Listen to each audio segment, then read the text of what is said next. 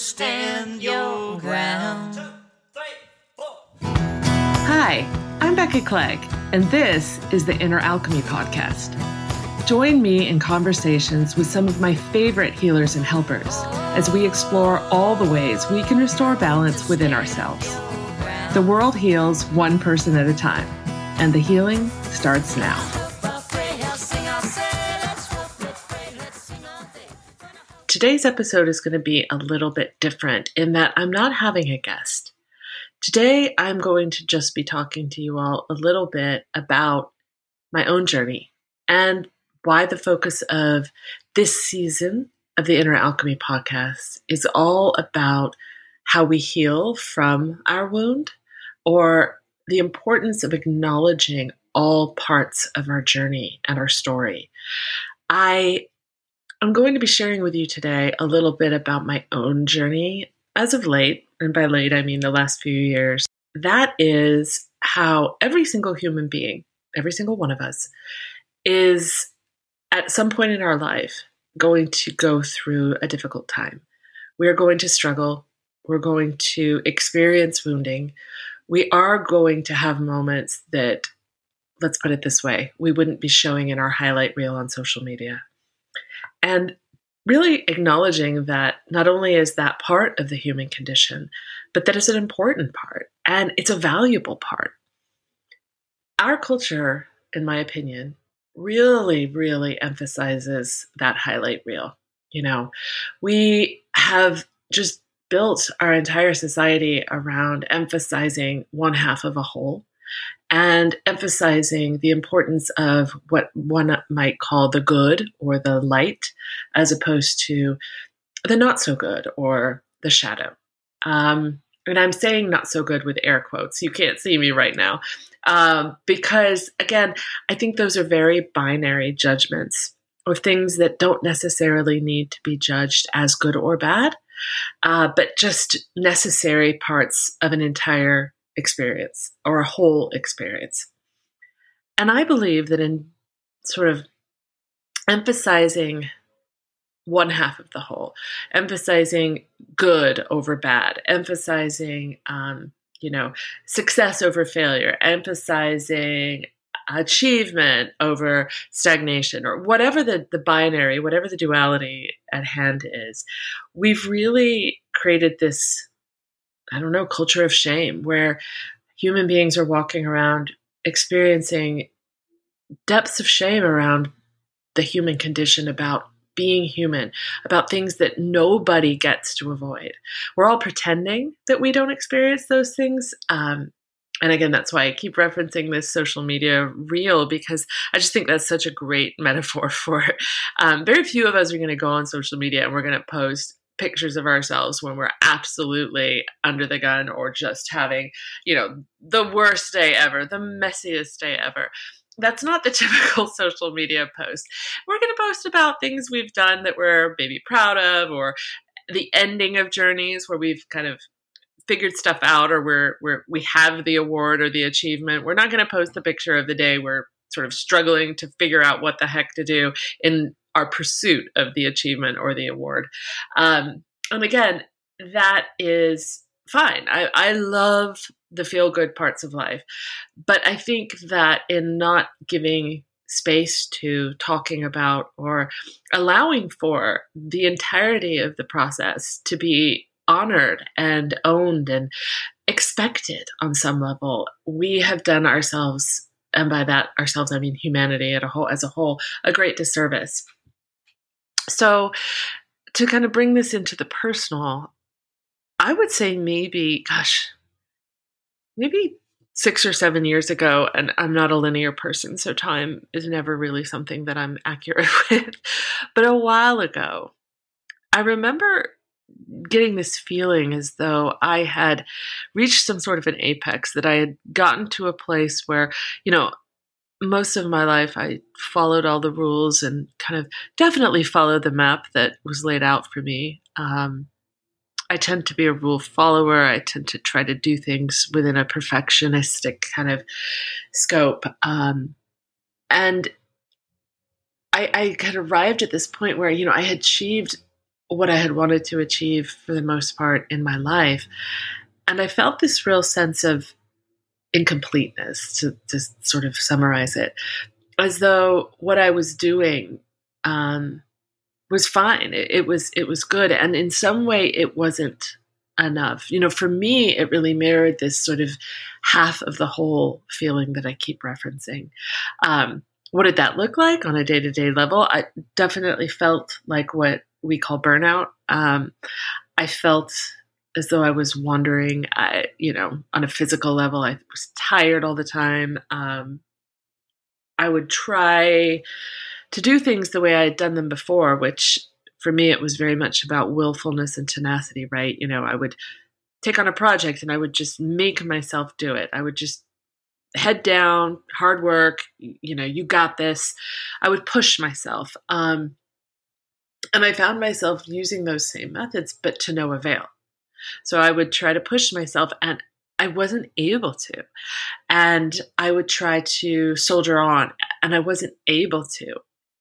And, for me, this experience felt rather disorienting, and it was not, it was not experienced in a way of I wasn't grateful at all because, I didn't have the ability to do things the way I knew how. And so it felt like I was really lost. I felt very disoriented. I didn't know what to do next.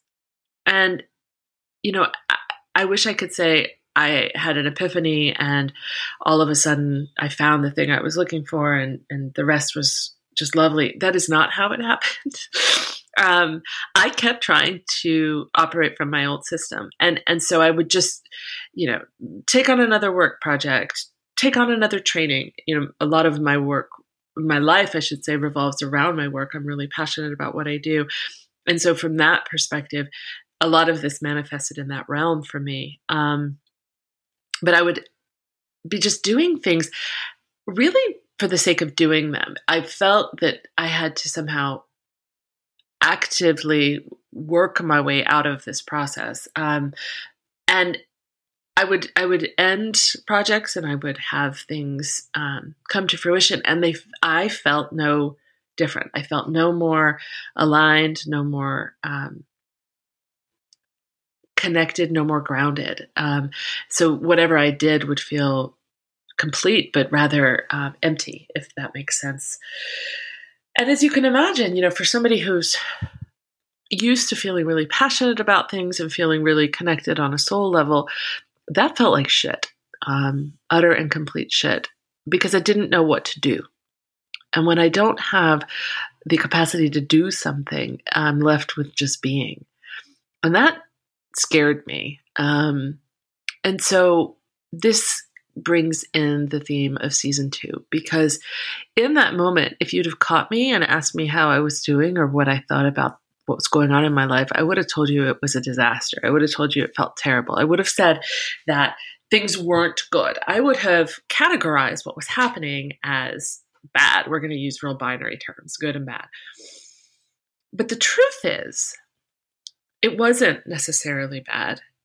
It was, in my opinion, now this is full of hindsight, but necessary. There's this old saying, let go or be dragged. And I believe that for me, I am, because my operating system is about tenacity and willfulness, I was not going to let go. So I got dragged. And that didn't look pretty. And it didn't feel pretty. But in being thrown into a space where I really didn't have a choice about doing versus being, I lost the energy to do. And I was thrust more into a being state, which I went kicking and screaming, right? But from that place, I have begun a journey, and I say begun and very operatively here because it's really important that I emphasize this. I am not preaching from the mountaintop. I am not a guru. I am on a journey. And every single day, I'm lost in some way, finding my way. But I am on the journey, and I am aware of the importance of, for me, so my message and what I think all this was about for me was really recognizing how I'd spent most of my life taking care of a lot of my duties, but doing so out of more of a survival mechanism. So I really was overriding my own system, and I was, kind of like the brake was on, but I was putting my pedal to the metal and gunning it regardless. And of course, with that metaphor, the car's going to break down. And I think that's what happened for me. And in that quote unquote, wound, in that breakdown, in that what our society might deem as a bad thing, I found the wisdom regarding what I needed in the next chapter of my life. And had I not been awakened to that, and had I just tried to fix it and just tried to make it go away, which I tried. I really did. I tried to do that. But some divine source, some divine power, universally had better plans, because that is where the wisdom has come from for me. And I am so forever grateful, because my life as a result has taken a drastically different turn. I've learned different methods of healing that I find are much more in alignment with where I am in this point in my life. I have discovered new things about myself. I've changed habits that no longer served me. I mean, I could tell you the ways, I just am living a much more embodied life. And for me, that means everything. I'm far more connected to the natural life around me. I'm able to hear intuition on a level that I've never been able to hear. And again, I could go on and on about the ways in which it's enriched me. But the point of today's podcast is really highlighting that it would have been so easy to look at that as a bad thing, something that I needed to fix. And it wasn't a bad thing at all. It was a wake-up call. It was part of a bigger process that did include healing, and it did include change, and it did include the application of a lot of very linear tools, but only after the wound revealed the message. The wound revealed the wisdom. And so that is what I'm talking to people about in season 2, because it really started to get me curious as I was witnessing my own life about how, when you talk to people or you listen to podcasts or books, if people are being honest, almost everybody has some story where they're talking about how their own hardship or difficulty has led them to finding something, whether it be a career or a passion or a relationship, but some experience in their life that has felt monumentally important and soul enriching and life affirming. And I really wanted this season to be an emphasis on how we all walk through wounds to get to areas in our life that feel like accomplishments or things we might want to post on our highlight reels, and to own the whole process, to really own not just the end, not just the part where you're showing up with all of the wisdom and you've got the certificate and the accomplishment, but to really begin to acknowledge and thank the messy parts too.